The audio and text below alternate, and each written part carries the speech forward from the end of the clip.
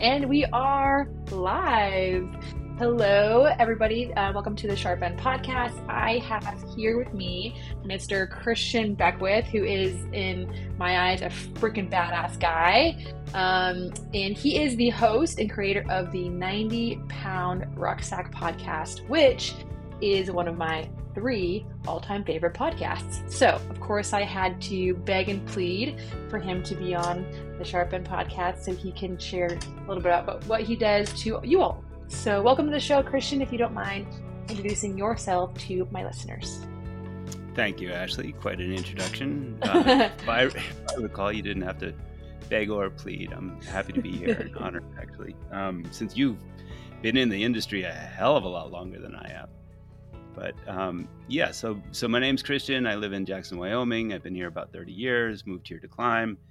And it's actually kind of a wretched place to climb since it snows it's snowing right now, and it started in November and it hasn't stopped. And when I got here, I was sort of shocked to find that there wasn't a climbing anything. There wasn't a climbing entity and organization.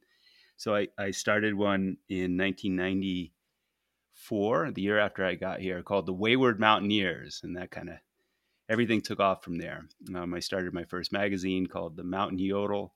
And it was just an attempt to try to capture the amazing photography and the writing and the art of the climbers of Jackson Hole. And then as these things happen in crazy ways, Yvon Chouinard, who I found in the phone book, called up and said, "Hey, I'm going to start a magazine." You cold called him? I called. He was That's in the book. so badass. He's probably still. Well, I was too stupid to know that you weren't supposed to do that. But he said, "Yeah, come on up for dinner." And he ended up just sitting me down. He listened to everything I had to say, which was, a 20-something's rantings. And I told him I wanted to start a magazine. And he said, "Oh, yeah, don't do that. Oh, it's just a terrible waste of time. Just Xerox a couple of pages and staple them together and hand them out to your friends." And I was just so crushed that he told me that I just went ahead and did it anyway. And it was called The Mountain Yodel. I left it on his doorstep. And let's see, H. Adams Carter, who had edited the American Alpine Journal for 36 years, Wow. dropped dead of a brain aneurysm at the breakfast table after having gotten the American Alpine Journal off to the press, I should note. And Yvon threw my name in the hat to edit it, which was utterly absurd. I can't believe he did that. And they gave me the job. And that's truly the epitome of absurdity, because I did not know what I was doing. So I Apparently ended up, not, though. I somehow got through. Edited the American Alpine Journal for 6 years. And then I started a magazine called Alpinist. And since then, it's just been sort of a roller coaster of things. I coordinated something called the Teton Boulder Park, which is, we don't have climbing. We don't have really good, we don't have really good cragging here. So we built a Well, bouldering there's park. Teton Canyon on the other side of the pass, which is pretty sweet. I've climbed a lot of routes in Teton Canyon at the base of Targhee. Yeah. We ain't Boulder, Colorado. Let's just put it that way. So the bouldering park was like, you can go, like I can leave my house and get a pump in an hour. So that was really cool. And I started a conservation organization called Shift that was looking at nature as a social determinant of health. I started the Teton Climbers Coalition a couple of years ago, and that was to make sure that we actually get a decent climbing gym. We don't even have a climbing gym in this town. It's absolutely heartbreaking. It's pretty surprising. I know. We all look like Tyrannosaurus Rex. We got these charging rhino legs, and then we have these little arms, where we climb like 5'6", which is basically what you could do if you're in the Tetons, because there's really good mountain 5'6" routes, and 5'7" and 5'8", but none of us know how to climb, basically. So my favorite all-time climb I've ever done is Irene's Arret. That's so great. Isn't that stunning? Oh my, blowing my hair back. Whew. Yeah. That's just airy. That is one of the best routes in the Tetons for sure. Yeah, but you're right, it's not bouldering. It's not bouldering. We do have good. It's not cragging. Well, the only problem with the climbing in Jackson and in the Tetons is that every single year, this happens every single year, they move the mountains back a quarter mile and they raise them up 250 feet. And it's happened Hmm. every single year since I've been here. So it's just gotten Huh. harder and the days have gotten longer. Yeah. And I don't know who's doing it, but it's consistent. Everybody I've talked to says the same thing. Huh. That's interesting. Yeah. Well, conspiracy theory. Yeah. I think it's the little people, but you can't talk about the little people. Anyway, well, thanks. That was quite the introduction. You are, yeah, I mean, I read your bio online. I'm just like, you freaking kidding me? This guy, what has this guy not done? So, yeah, super, super honored to have you here. And again, I'm so stoked to have you share about your podcast. Again, it's called the 90-Pound Rucksack. And yeah, tell us a little bit about your podcast. Tell us what the 90-Pound Rucksack is all about. Well, in a very abbreviated form, it is the story of a fellow named John McCown and the 10th Mountain Division, and really the dawn of outdoor recreation in America.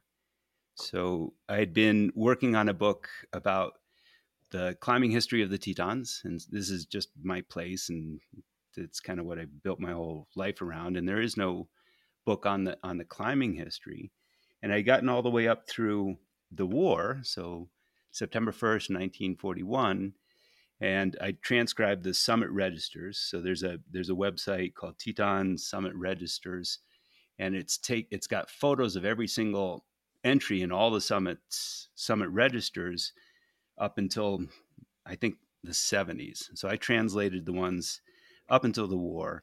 And September 1st, 1941, Joe and Paul Stetner had left an entry in the Summit Register of the Grand. The next entry in the Summit Register of the Grand was September 10th, 1945. And Wow. it was by Paul Stetner. And in between, there was nothing. And so Wow. I'd been using the Summit Registers as a way to start because I wanted to understand the ecosystem, like who's climbing here and what are they climbing, who are they climbing with, and that was really cool. It just gave me a much this incredible insight into the community of climbers, coming up into the war. But then the war hit and everything screeched to a halt. And so I had known that the climbers and the skiers of America, a lot of them had gone into something called the 10th Mountain Division. And so this was the U.S. Army's World War II unit of climbers and skiers who trained for 3.5 years to fight the Axis powers in cold and mountainous terrain. And so I started doing what I'd been doing all the way along in my history for the Teton book, and that was just reading the American Alpine Journal. That was my first stop because it is the journal of record. It had all the significant things that were happening. And in 1946, they had something called the War Edition. And in the War Edition were all these articles by people like H. Adams Carter, who I took the journal over from, and Bob Bates and Bradford Washburn and Charlie Houston and Bill House talking about the contributions of America's climbers to the war effort. And so I was blown away and I said, "Oh, well, I guess that's the story is the climbers, America's climbers were this integral part of the 10th Mountain Division." And then I went to the civilian histories and lo and behold, they didn't mention the climbers. And I was like, Huh. what do you mean? What happened?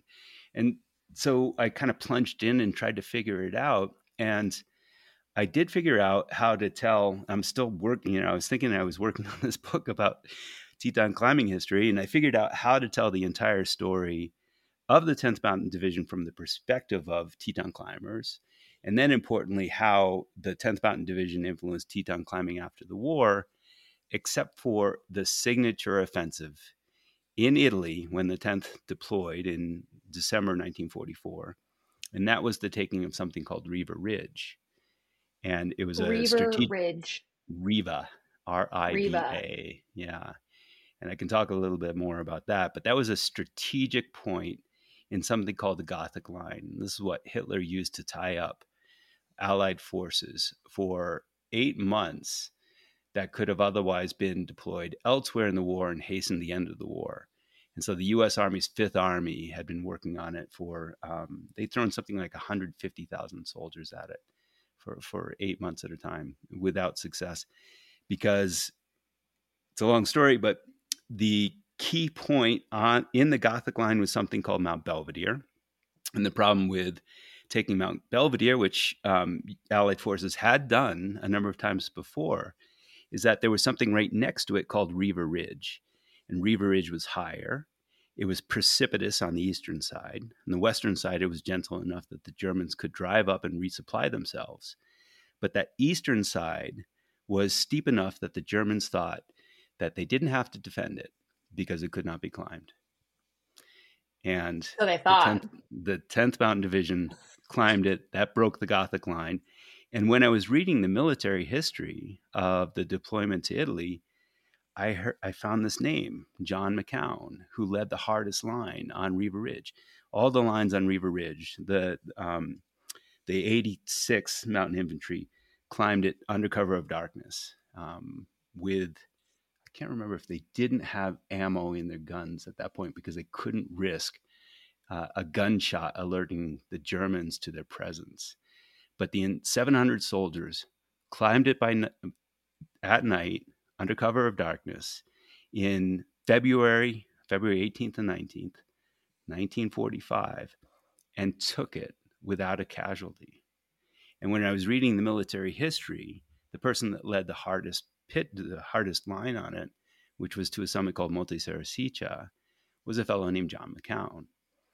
And when I read that name, the light bulb went off. And I went back through my summit registers and I found the name John McCown. And in 1939, he was all over the Tetons. And he was back here in 1940. And lo and behold, I'd found a way to tell the entire story of the 10th from the perspective of Teton climbing. So that's how I got into it. And then I was talking to, wow. and so Wait, I just have a quick question. So, yeah. so these guys, these soldiers are climbing Riva Ridge. They're essentially they're putting up they're putting up first ascent on Riva Ridge, right? That's essentially what they're doing. Well, it's not a climb that we would consider to be like, it's not El Cap. I live in a place, I live in Jackson, Wyoming, and right behind me is a mountain called Snow King. And when I'm thinking about Riva Ridge, I'm thinking of Snow King. It's a steep, Okay. it's a steep mountain. It's about 2,000 feet high. This flank, this eastern escarpment, and it has steps, these limestone and shale steps. And the reason that the Germans didn't guard it was because they knew that an entire unit, which would be necessary to take the top, could not climb it, or in their estimation, a unit could not climb it. And so that's what the 10th did. After all the training that they'd done, they climbed it en masse and took the German positions on top without a casualty. And so this fellow, John McCown, he either reconnoitered just Monte Sarasica. He may have actually reconnoitered all the routes, all 4 of the routes up Riva Ridge. And on Monte Sarasica, which was the hardest one, he fixed 6 pitches. So these guys are going up under cover of darkness, ideally in total silence. And they are coming to these steps and they're having to, my assumption is they're going hand over hand. So this isn't like 5-8, 5-9 climbing. It's probably Gotcha. like 5, Okay. 2, 3, 4. But there's 6 feet of snow on the ground. It's February 18th and 19th, so the dead of Freaking cold. winter. It's Yeah. cold, and they've got to do it. And they've got. It's a long story, but they never got the equipment that had been designed for them at great expense over the course of 2 years. So they were in standard issue, Army issue clothing and boots, things like that. And they were able to get to the top and take it, and that broke the Gothic line, and that opened the way for the 10th Mountain Division to go all the way to Lago di Garda, and they precipitated the German surrender of Italy, which helped hasten the end of the war in Europe. And John McCown was the fellow that helped break that with his leadership on Monte Sarasica. That's freaking badass. It was so cool. And anyway, so I was, it's a long story. So I was talking to, do you know Mark Sinnott? I don't know if you've ever run into him. No. Yeah. So you know who he is? I don't. Oh my goodness. So he's a New York Times bestselling author, and he's a dirtbag. And I'd known At him least we have that in since, common. yeah, you'd like him. He's a good time. Um, I think when I took over the journal in '96, I put him on the cover because he was doing all these badass ascents in Baffin Island. And I've known him, since then. And when I was trying to figure out how the hell to do my Teton book, I was calling everybody I knew and just doing interviews. And that's how I met you. I just out of the blue called you up and just tried to pick your brain to figure out what you knew. And so I did this with a bunch of folks. And Mark had some great advice. He's like, look, dude, because I was going to self-publish this book on Teton climbing. He's like, you're going to get like 200 people that are going to read this book.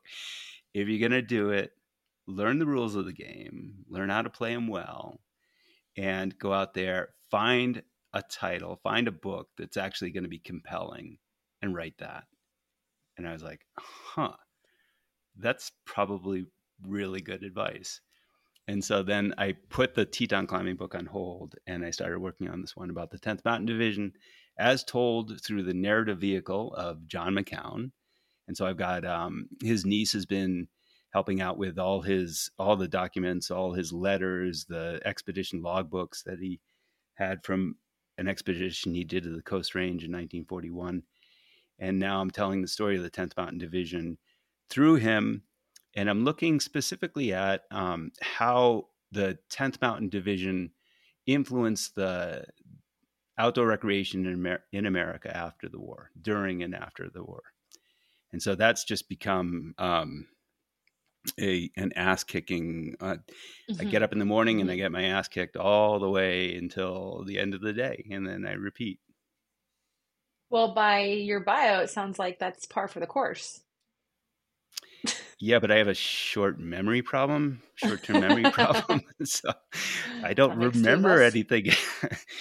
I honestly can't remember what happened, earlier than this morning. Mm, perfect. It's a new It's day every day. it seems to work. Yeah. When did you start this project? Oh my God. I mean, I started on the Teton climbing book in August of 2021. And Okay. then I think I wrote, the chapter on the 10th Mountain Division was a 70-page chapter. And I finished that it was right before we went out for New Year's of 2021. And then I think of August, May and June of last year, I finally made the decision to focus on the 10th Mountain Division. So I've been working in earnest on that since then. And, I came from a publishing background. And so I was interested in how the hell do you make a living on this shit? Because the formula that I was aware of back when I was doing Alpinist, for example, it doesn't work anymore. And the one thing that seemed to be growing was podcasting. Yeah. So I figured were if I could put together a podcast that doubled as real time research for the work that I was doing on the book, I could perhaps build an audience for the book and sell it directly to them when I'm done. So that's that's the idea. We'll see if it works out or not.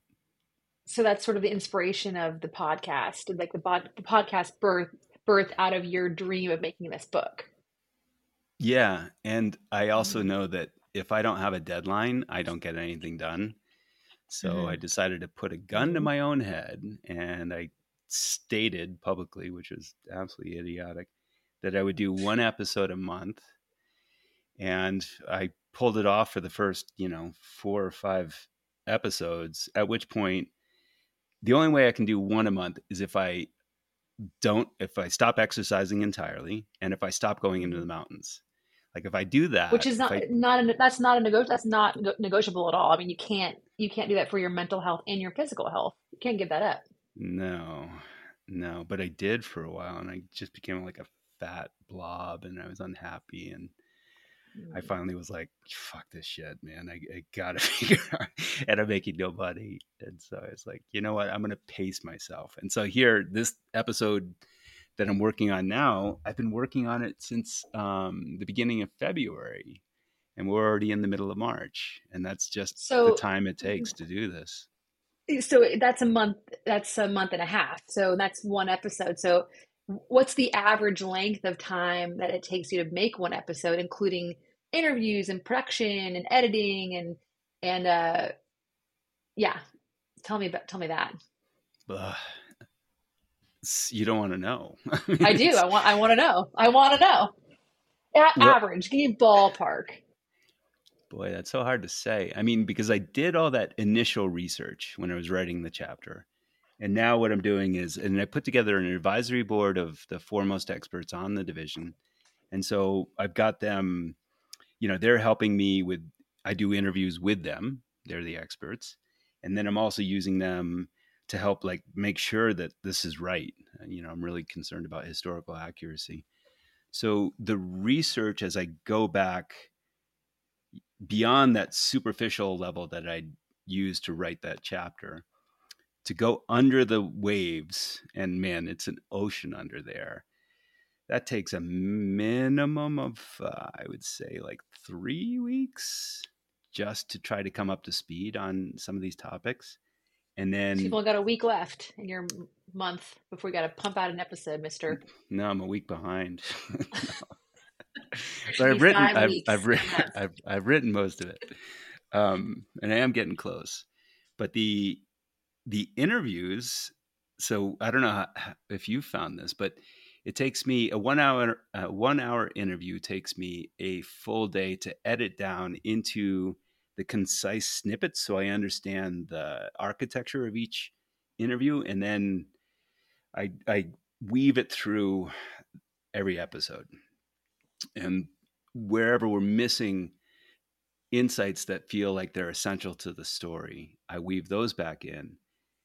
And so the whole thing just takes ridiculous amounts of time. It's, Hmm. it's just, which I'm sure is kind of the case for everyone. But yeah, I had Hmm. no idea I was getting into this. But you're also coming up with so much historical information, and you are stacking tons of interviews. So that also takes tons of time. I mean, just scheduling interviews takes time. So you really do have your hands full. And if you're planning on pumping out one episode a month, about how many episodes? I know the answer to this because I looked at your website, but for the listeners, about how many episodes is this show going to be? Well, I think when I started, I said 18, and that, yeah, I've never met a simple problem I haven't been able to complicate. So, like, instead of starting from episode one, I started with episode zero, which was the backstory to how I got into 90-pound rucksack. And then I got through episode one, so I did zero and one, and then I got to episode two. And with episode two, I wanted to look at the state of the art of climbing and skiing before the war. And unfortunately, just the skiing alone, there was so much history there, and it was fascinating. I mean, I've skied since I was 5, and I live in Jackson. You got to ski to go to the market practically, and we ski because that's what we have to do here. And the skiing history was just absolutely mind-boggling. I had no idea about the origins of American skiing, and so that turned into episode 2, part 1. And then I had to do episode 2, part 2, which was the climbing history in America before the war, so that we could understand the influence and impact that the 10th Mountain Division had on climbing and skiing during and after the war. You needed to know where we were coming from in order to know how they changed where we were headed. So I've said 18 episodes. I mean, I'm looking at this one episode I'm doing now, and I'm like, I either break it up into two or it's a 2-hour episode. And I think I'm just going to Well, go with that's a crux 2-hour it too. As episode. a podcast host, are your listeners going to listen to 2 hours? I mean, that's a tough one to decide on what to do. Cut it in half, or just do one long one. Yeah, I know, maybe episode 4, part 1, right. and part 2. So it could And be 18, 19, 20, 21, 22. but if this continues, this is like my life's work. And yeah, So my you're wife looking is. at 2025 is when you may or may not be finished. It'd be really good to be done before the decade was up. You'll be poor by then. I'm poor now, so how do you? What is it? How do you make a small fortune? Start with a large one, and I didn't have a large one to start with, so yeah, we'll We're see gonna what make the a solve donate is. button. Donate here, people, for 90-pound rucksack. With my little cup, on the side of the street, I could do that. May I have another, please? Yes. So, Christian, tell me why the 90-pound rucksack? Like, in your eyes, why is this important to you? Why do you feel like you want to get this information out to the world? Above and beyond my OCD personality, Yes, above and beyond that. it's a fascinating look at the something that we take for granted. We're climbers and skiers, and I think it's easy for us to just assume that climbing and skiing have been around forever. And a lot of us, like me, I had a cursory understanding of the history of climbing and much less of one of the history of skiing when I got into this. And to look at where we are today, so it's a $384 billion a year industry. That's bigger than utilities. It's bigger than ag and the American economy. Where did it come from? And nobody's ever really written the story of the dawn of outdoor rec in America. And I think that for us to know where we're headed, we have to know where we came from. And it's frankly fucking fascinating to Mm. know about, you know, I mean, just the skiing alone. I had no idea that. Did you know it was all the Norwegians coming here in the 1880s as part of the wave of immigration? They're the Nope. ones who brought cross country and ski jumping from Norway, Scandinavians in general, but particularly the Norwegians. And Those are my that people, by the way. your people brought skiing to America. Thank you. You're And welcome. It's a big but that was the predominant forms of skiing in America before 19 into up until the 1920s was cross country and ski jumping. That's it. And what I didn't know was that the reason that we ski the way we ski today was because of a mountaineer named Arnold Lunn, who'd come up with a realization while he was in Switzerland, which is where he made his home, that climbers needed two kinds of skiing to climb peaks in the Alps. One of them was to get you up from the valley, up through the forests, in this snaky line through the trees, and then you got the tree line, and then you went in a more direct route to the summit. And then you reversed it. So you skied down in more or less a direct line, and then you hit the forest and you went around the trees as you went back down to the valley floor. So he came up with two forms of skiing, downhill and slalom. And he created races to perfect the skill sets of the mountaineers so that they could tag the tops of these peaks. I didn't know that. I didn't know that skiing as we know it today was born out of climbing. And I also didn't know that the technique that swept the world in the 20s and that really made skiing in America explode in America in before the war, so in the 1930s, was the responsibility of a man named Hannes Schneider, who was an Austrian, who developed something called the Arlberg technique in Anton du Arlberg, and this is in Austria. And he'd begun to tinker with a technique that allowed people to ski in a more efficient and effective manner in the Alps in the 19 teens. And then during World War I, when he was a soldier in the Austrian army, he'd sort of perfected his this technique that came to be known as the Arlberg technique. And it was kind of a crouch, and it had a swoopy shoulder turn to it. And this crouch and swoopy shoulder turn was critical for skiing in places like the Alps. And so, wealthy Americans who were going to the Alps for their winter vacations learned about the Arlberg technique, began to bring it back over to the States. Hannes Schneider sent some of his emissaries, the disciples of the Arlberg technique, to the U.S. to open up schools here for the teaching of this Arlberg technique, which came out of the Austrian army, and it went ballistic. It swept the world, and suddenly everybody was using the Arlberg technique, and they were skiing in downhill and slalom form, and suddenly cross country and ski jumping, which had predominated in America, were displaced by this German and Teutonic and Austrian form of skiing.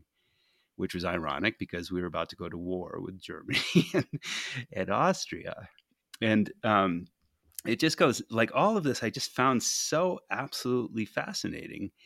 And I didn't know that in the 1930s, that this explosion in popularity that had been pushed primarily by the Arlberg technique and by the advent of downhill and slalom skiing, and fast tracked by the advent of snow trains, which were for example, Boston and Maine's way to stave off depression during bankruptcy during the Great Depression. They were taking people from Boston to New Hampshire to like meadows with these cross country skis right at the beginning of the 30s, and just having them tromp around in the meadows. And this for them was a financial lifeline.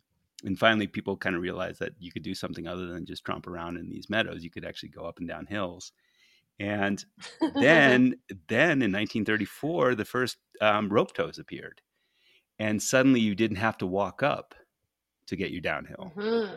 You could get carted up, and skiing exploded. And before the war, there were between 1 and 3 million skiers in the United States. I had no idea it was that popular. I thought that perhaps it got started during the war.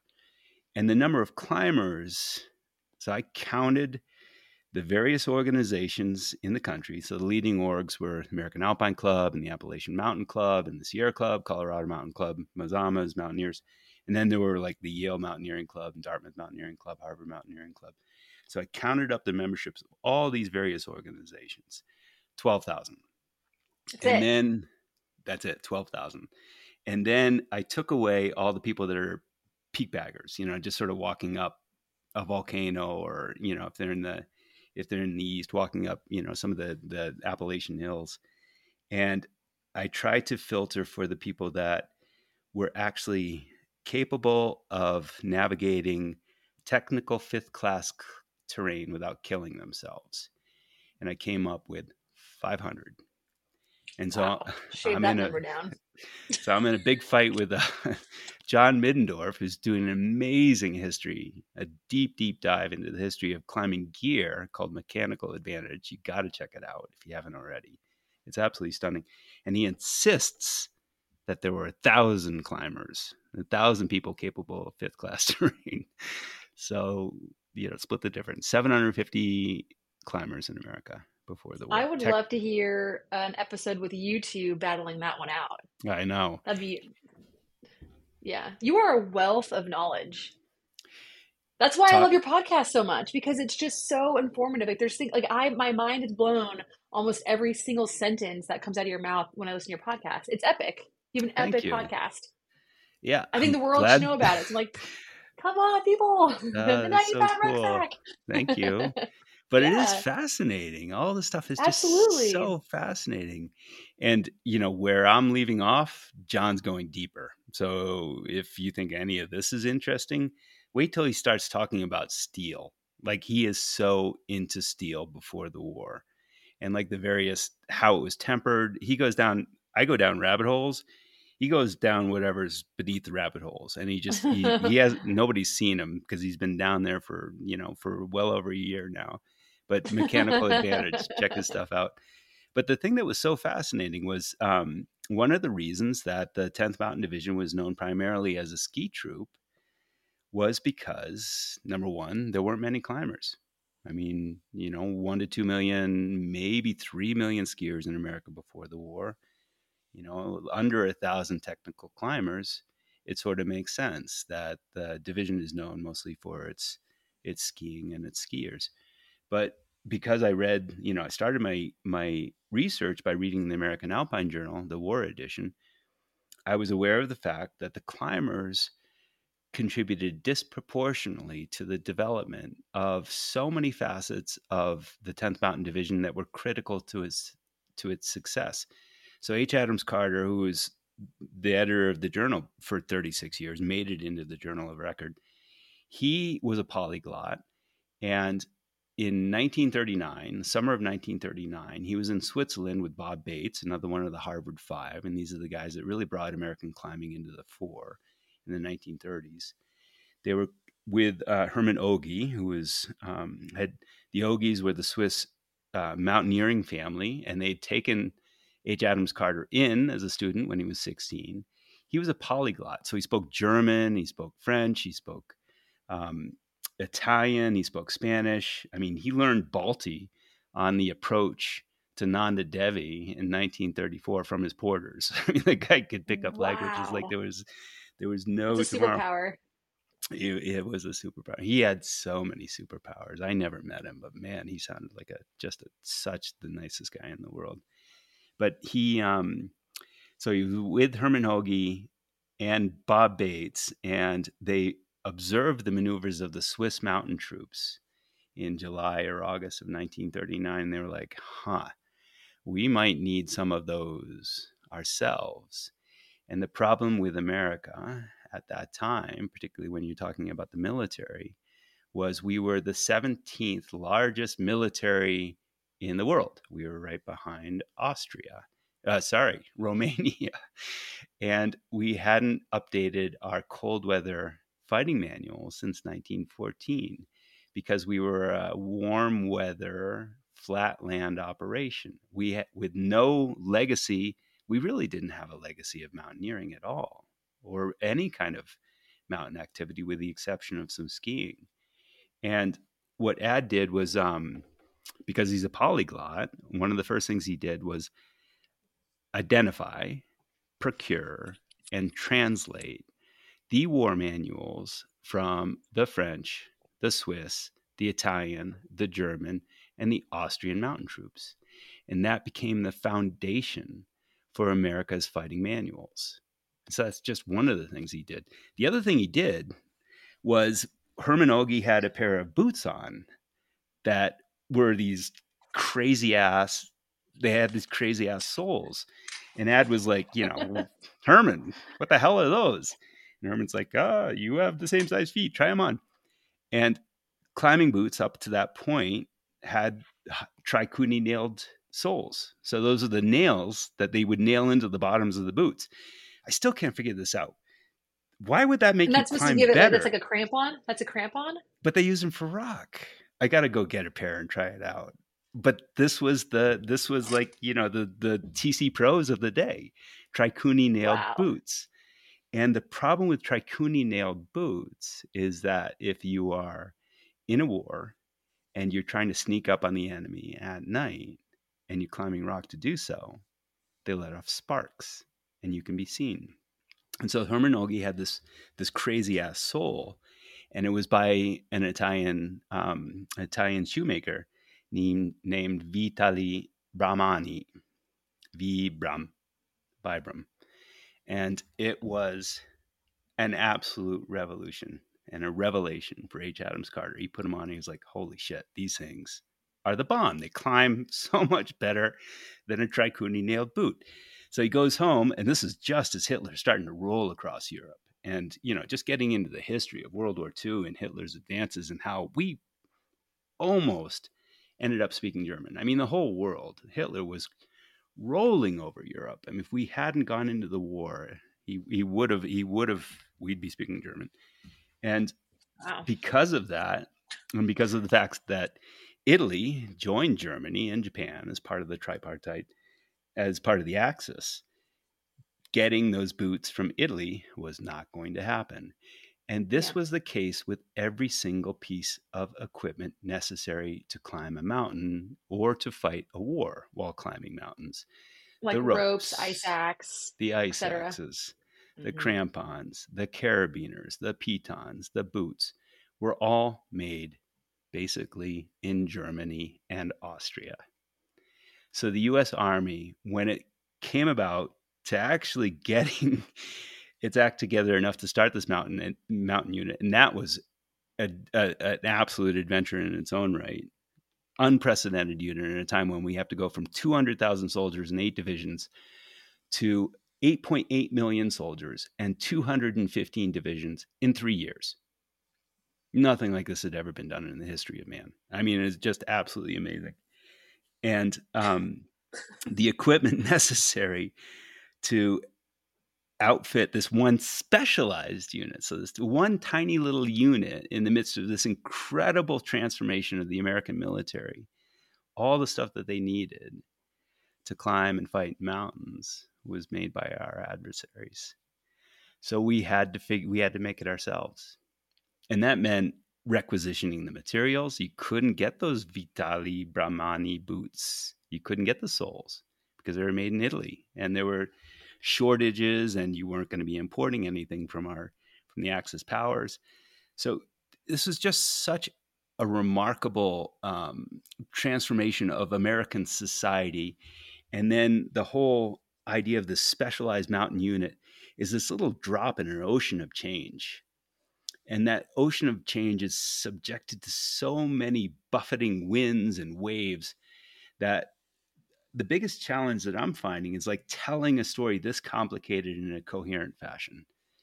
And so to do so, I necessarily have to have these blinders on and not talk about the thousands of people, or at the very least, the hundreds of people who are instrumental to the Mountain Division's inception and development. And so instead of trying to talk about everybody, I'm just trying to talk about the climbers. Not just about the climbers. I'm trying to tell the story from the climbers' perspective.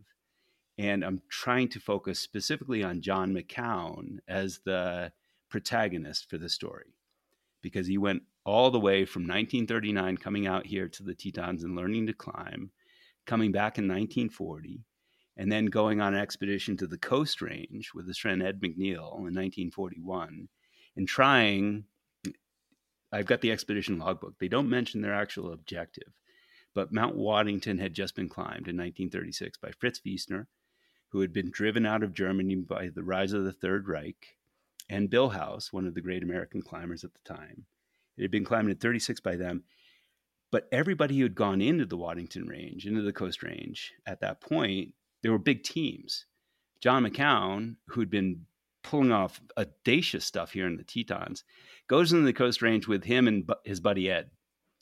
And they go in. I won't even tell you this, or I'm trying to incorporate this into this next episode. But they just, everything he did, he just fucking went for it. It was Yeah. unbelievable. And he was smart. You know, he went to Wharton, and then he was going to the University of Virginia Law School. He's 6'1.5" and Holy 175 moly. pounds. And he's rugged. Like all the descriptions of him that I've been hearing about, everybody says rugged. But he's also really charismatic. And he ended up becoming a second lieutenant and led his troops up Monte Sarasica. And the question is like, why do people follow these other people? Like, what's a leader? And so I've been trying to figure out his personality and his attributes. What made him so compelling that people were willing to follow him into what could be their own deaths. And as it so happens, I thought I was the only person that knew anything about him. I've since run into a fellow, this will be in the next episode, that's been working on a screenplay about him for 23 years. No way. Yeah. And so he's been great. And it's been awesome to talk to him about, like, well, what do you think about his dad? Like, what was his relationship like with his father? Or what was his relationship like with his brother? And why did people follow him? Why did they find him so compelling? And one of the reasons they found him so compelling was he was a fucking good time. Like he was a kick in the pants. And he was sort of blithely unaware of the consequences of having a good time. So he always got in trouble. But he's one of those people that you knew you were going to get in trouble when you started out, but you also knew you were going to have the best time of your life. And people would Who's the guy writing the follow him. screenplay? Who's His this name is guy? his name is Will Holland, and he's been a bit of everything, but I think he taught English. He's written some screenplays, so he's a writer. Um, yeah, and he's just been laboring away trying to get this thing to the silver screen without success for many many years. And where And does this guy live? he's out of New England. I think he might be out of New Hampshire these days, but it's been like Wow, that's Maine, New amazing. Hampshire. You're in Jackson, Wyoming, and he's way over here. And how you guys, and I mean, you're after the same guy's information and story. It's just such a crazy world, isn't it? Yeah, and it really helps to kind of join forces because, for Right. example, he's a skier, but he's not a climber. And John skied, but I think his climbing became his raison d'etre. It became his identity, and he got really good really fast. And he got really good really fast because he was bold as shit. I mean, the things he was trying to pull off in his second year of climbing when he came out here, he jumped on something called the south face of Bivouac Peak. It's 2,000 feet, and it was first ascended. It was first climbed in 1947 by a fellow named Dick Pownell, who was one of the great Teton pioneers. It was next climbed in 1969 by George Low, the great American alpinist, George Low, and Yuri Christiansens. And the next ascent, also by a new route, was with Yuri and Yvon Chouinard in 1969. So John jumps on it. It's like the second climb of his second season of climbing when he didn't have a climbing gym to train in. He jumps on the south face of Bivouac and gets 3/4 of the way up before they're getting benighted, and so they go down. And then the next climb he jumps on was on the north face of Ne Percé, and they jumped on a route that had just been climbed by Jack Durrance. And Jack Durrance was the great American rock climber of the day. And like Fritz Wiesner, and like Hans Kraus, and like the Stettner brothers, Jeez. he had learned to climb in Germany because the Yeah. German school, the Munich School of Mountaineering, was very dynamic and relied on pitons as a way to open up the possibility of passages that otherwise were unprotectable and just frankly deadly. And so Durrance had opened up all these routes in the Tetons. And McCown, after not getting up Bivouac, but almost getting up Bivouac, jumps on a new route that Durrance had just opened up with Hank Coulter on the north face of Ne Percé, which is like 1,500 feet of shite rock. I mean, it's scary as shit. And they did it. And I'm just like, who is this guy? And who goes into the Coast Range as a two-person team carrying your own shit? I mean, they had 85-pound packs plus a high-powered rifle so they could hunt their game while they're going in and out. You know, you can imagine, I mean, these Yukon packs with all the shit on the back of your back that you're carrying yourself, that is backbreaking. And so the whole 90-pound rucksack thing is because these guys used to train with 90-pound rucksacks. They used to train, meaning climb and ski, with 90 pounds on their back. And I don't know if you've ever carried a pack that big. 80 pounds. I've done 80 pounds, but never 90 pounds. And I'm 150 how of that all tiger muscle. But how was that experience for you? I loved it. I also like to suffer, as you know. Okay. So. All right. If you like to suffer, it's endurable and it helps to have a short-term memory problem. But that's right. Otherwise, it's just backbreaking. And, you know, particularly with these guys, sustainable. It doesn't feel sustainable. And yet these guys trained for 3 years with these 90 pounds on their backs. And they skied with them too. And if you're looking at their skis, we're talking 7-foot hickory skis, skinny skis, and these little fucking micro leather boots, you know, these flimsy little leather boots. And they have rifles sticking up out of them. And so this resulted, they had to modify the Arborg technique just to be able to keep from getting thrown ass over tea kettle into the snow. You can imagine if you have a swoopy turn and you've got 90 pounds on your back, what does that do to your center of gravity? You're going to keep going. You just keep on going.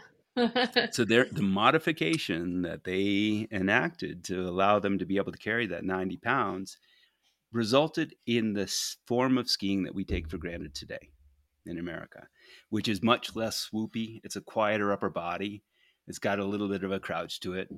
And that was not the case before these guys came onto the scene. I mean, this thing, it just goes on and on. Everything is woven in and everything is remarkable. That's what you have your hands pretty full. Excited. Yeah. Yep. Yes, I do. But what's cool is you can use interviews for future episodes. You know, I mean, you have so much content during your interviews with people that some things that people say may not be pertinent in that one episode, but in 3 or 4 episodes, you'd be like, oh, this guy said this thing that would be a perfect fit for this episode. But that's another friggin' loophole for you, is that you have to go and label, like chop up your interviews and then label everything just so you know what piece is what. I mean, it's you have epic proportions of work ahead. I mean, I don't want to make you hit your head against the table any more than you already are, but I'm just so excited about your podcast, and it is truly You're so like a piece great. of art.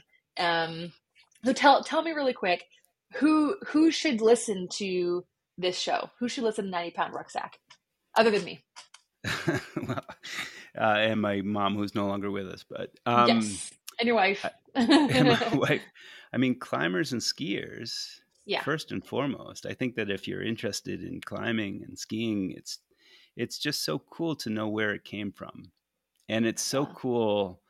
We're all we're all badass, and we love doing all this shit. And you look back at what these guys were doing and the equipment they were doing it with, and you just are humbled.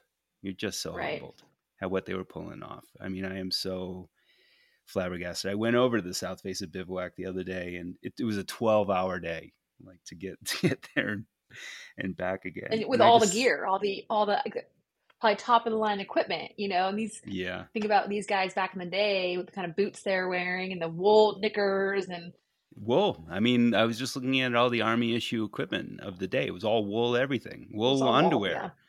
Wool. How Thick, would you like to wear itchy. Ugh. thick, itchy wool underwear and thick, itchy wool long Stop. johns? Stop. I know. Socks, Stop. what they call blouses, breeches, knickers. I mean, can you imagine? So painful. No. Yeah. And so just like, So yeah. So climbers and so skiers. And I think, World War II, I've never really been, I'm not like a military guy, but it's blowing my mind. And yeah, it's so cool to be able to look at it through the prism of what I love to do, climbing and skiing.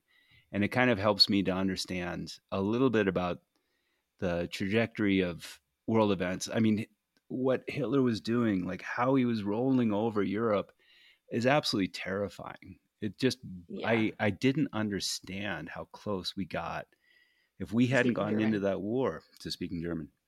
Yeah, yeah, I had no idea. So I think if you're interested in world events, and I'm just trying to tease out the human dimension to it, because I think that's so important. If it's just Hmm. dry facts and it's not, then it's not very interesting.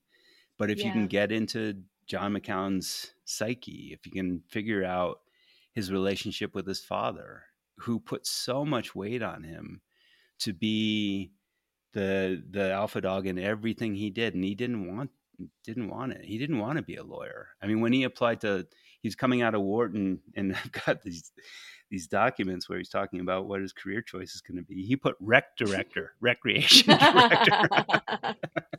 well, he had aspirations. Yeah. Well, I just love that. I don't think there were recreation directors there. There are now.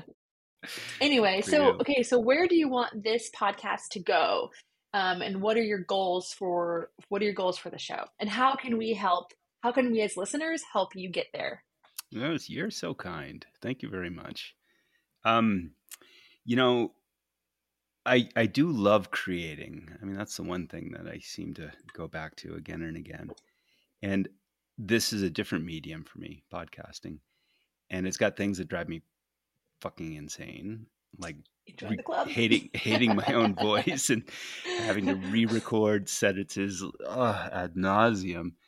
But at the By same, episode 5, you'll stop re-recording yourself. God, I hope so. You I have a know. great voice. You have a great voice. Do It's you like very your narrative, very voice? storytelling. Well, I didn't. I hated it. So I totally relate to what you're saying by re-recording your voice like every single sentence. I did that the Mm-hmm. first 5 to 10 episodes of the Sharp End, and Yeah. now I've learned to accept like this is what I sound like. This is what I sound like. Thanks, Yeah. mom. Thanks, dad. I can't change Yeah. it. If you don't Yeah. like the way my voice sounds, don't listen to the podcast. Yeah. And I don't mind it anymore. It's just I've accepted that this is my voice, and it doesn't bother Wow. me like it used to. So I think episode 5 you'll start to stop Zip through. re-recording your yeah. And So that's it'll go faster. aspirational. Get it down to 5.5 weeks per episode. Mhm. I would love to figure out a way to do this in the future. And I've got other book projects that I would like to do. And for better or for worse, they all are climbing related because I guess that's kind of my thing. And to be able to figure out how to do it and actually, make a living on it, that would be pretty terrific.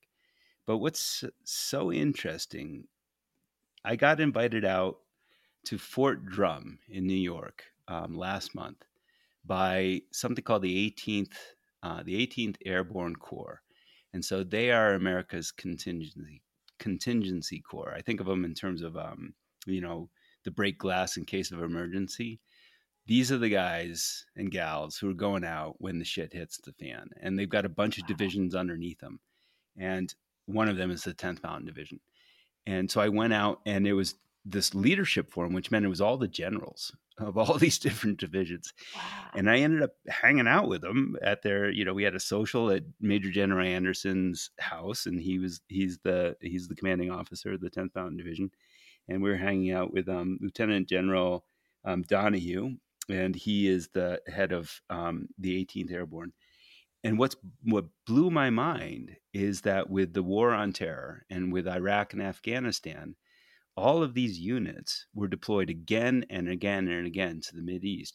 And in the process, they lost who they were, because they were always a reactive force, that had to go in on an emergent basis and respond to whatever the calamity of the day was.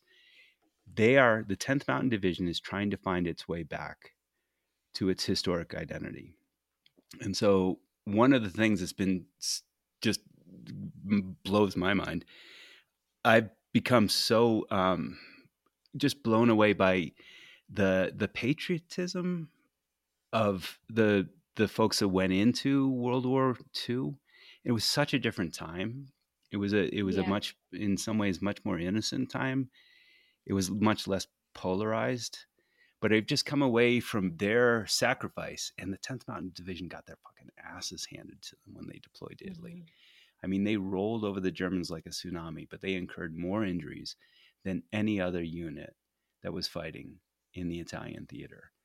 And they all lost so many people, and they all came back with, basically PTSD before PTSD was a thing. And they all fanned back out in the mountains. Lo and behold, my last job, I was looking at nature as a social determinant of health. There's a reason you go back to the mountains, because they make you feel good, and it's better than the bottom of a bottle of vodka.